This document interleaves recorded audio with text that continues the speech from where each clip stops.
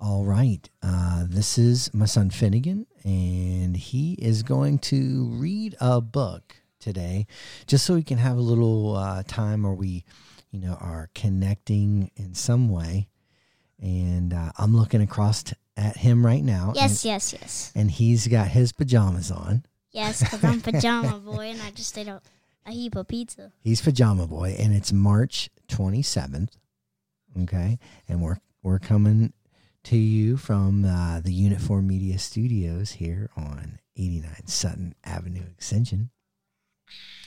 And we're going to do a little reading of, what are we reading, son? Thomas the Train. Speaking in the microphone. Thomas the Train. Thomas the Train, okay. And what's the story? May the best engine win. May the best engine win. All right. Now, when you're talking, you got to talk into the microphone so you can hear, so they can hear you, all right? All right, and we're putting this out to, who are we dedicating this to today?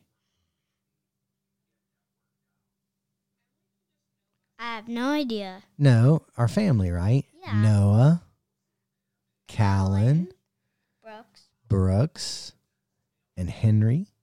He's a newborn baby, so maybe he's just going to be like, what the heck is going on right now? Well, we can include him anyhow. All right. All right. Now go ahead and start your reading there, buddy. Early one morning on the island of Sodor, Sir Topham Hatt came to the yard. Thomas and Emily were preparing for a busy day. Thomas always worked very hard. He was very proud to be a really useful engine. Emily was new. She wanted to prove that she was really useful too. She hoped that Sir Topham Hatt would see how excited she was to start the day.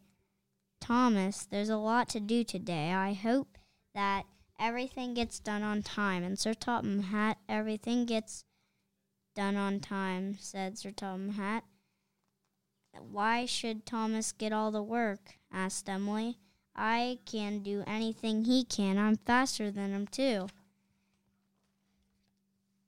Sir Topham Hatt was glad that Emily wanted to help. He told them, I can divide up the duties so that both of you will have the same workload today. You will have this. Emily knew it would be a long day, but she smiled. She told Thomas, now you'll see what I can do. Thomas was used to long days. Emily, this might be so... Thomas was used to long days. Emily, this might be too much work for you, he teased.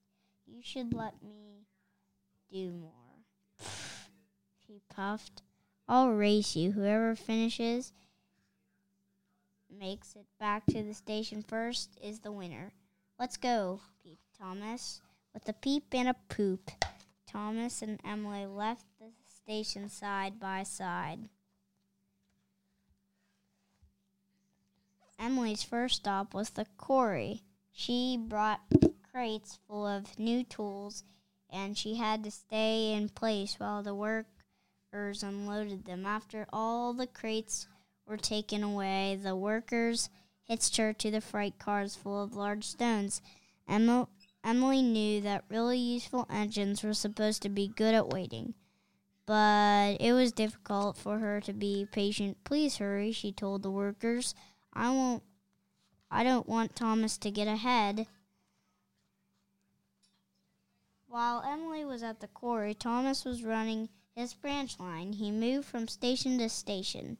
At every stop, more passengers got off, and Annie and Clarabelle got later and later. I'll bet I'm pulling ahead of Emily already, thought Thomas.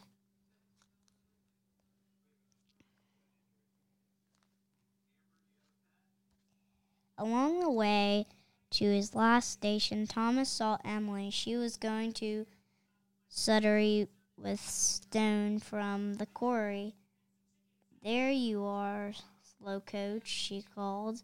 Thomas laughed. That stone looks awfully heavy, she said. He said he hoped that Emily would get tired from hauling such a heavy load. Thomas' second job was to deliver a load of barrels into boats. Thomas was not a very patient engine, but he knew it would do no good to win the race if he didn't do his job just right. The other engines will tease me forever if Emily wins, he thought. He would have to go extra fast to his next stop. Is it time to go back to the shed, he asked his drivers. You still have to haul some troublesome trucks to Kronk, said the driver.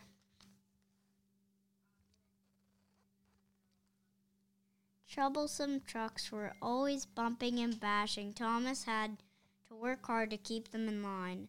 Don't try anything funny, he said as they left the station. But as soon as Thomas had to stop at a signal, the signalman explained, some rocks had fallen onto the tracks. You'll have to wait until the way's clear. Oh, brother, said Thomas. I wonder where Emily is now. Emily had left Suttery. Her final job was a special along the mountain route. Stopped at the signal. Poor Thomas, she called to him. Looks like you're stuck.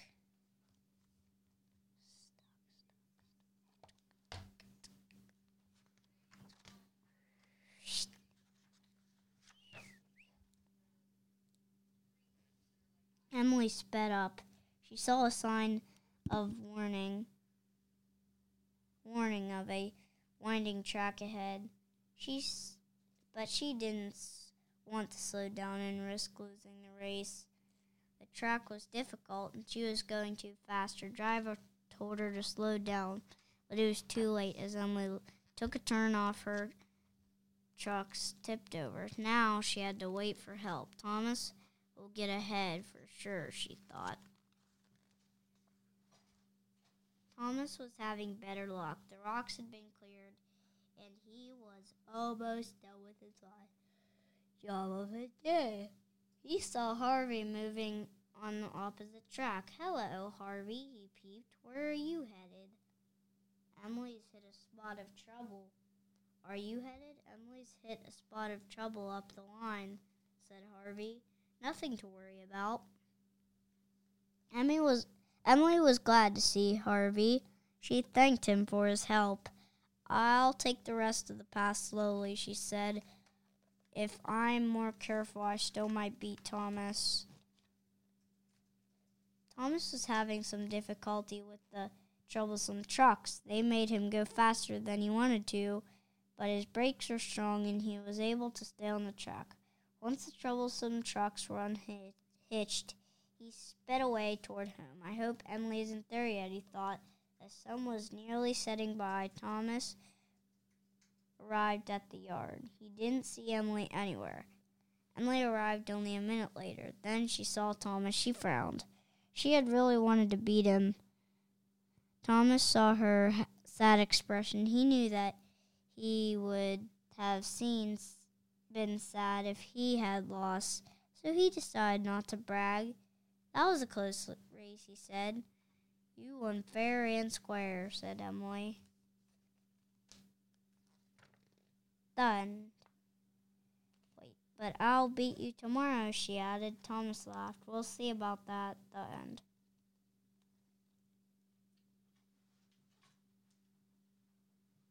And goodbye, everybody. My dad is leaving me here. No, wait a second. Yes, you are leaving. Yes, you are leaving me, mister. No, I'm not leaving you. Yes, you are. So you had a really nice story. Tell me a little bit about it. Like, what do you think's going on in that story you just read?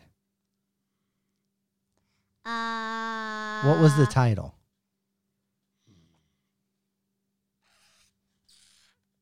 May the best engine win. May the best engine win. Yeah. Okay. So what happened? There was a race? Yeah. Okay. And who was the best engine? Thomas? What do you think Thomas learned along the way in that story, May the Best Engine Win?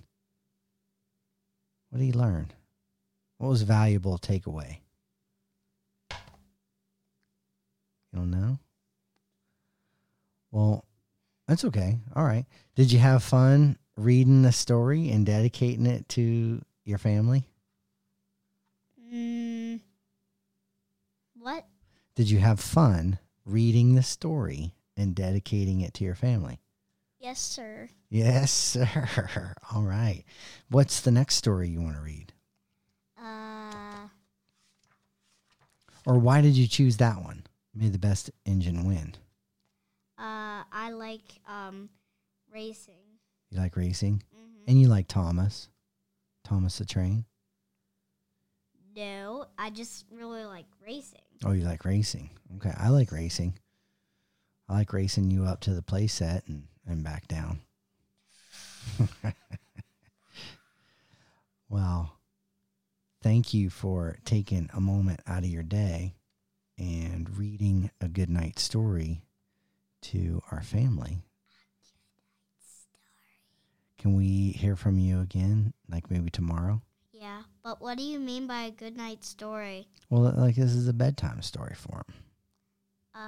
It can be a daytime story, but it's kind of like, just a story. Only after lunch. To hear from you. I know, but maybe they'll play it for their children, sometime when they're winding down and trying to put them to bed, and they're thinking about kind of winding down.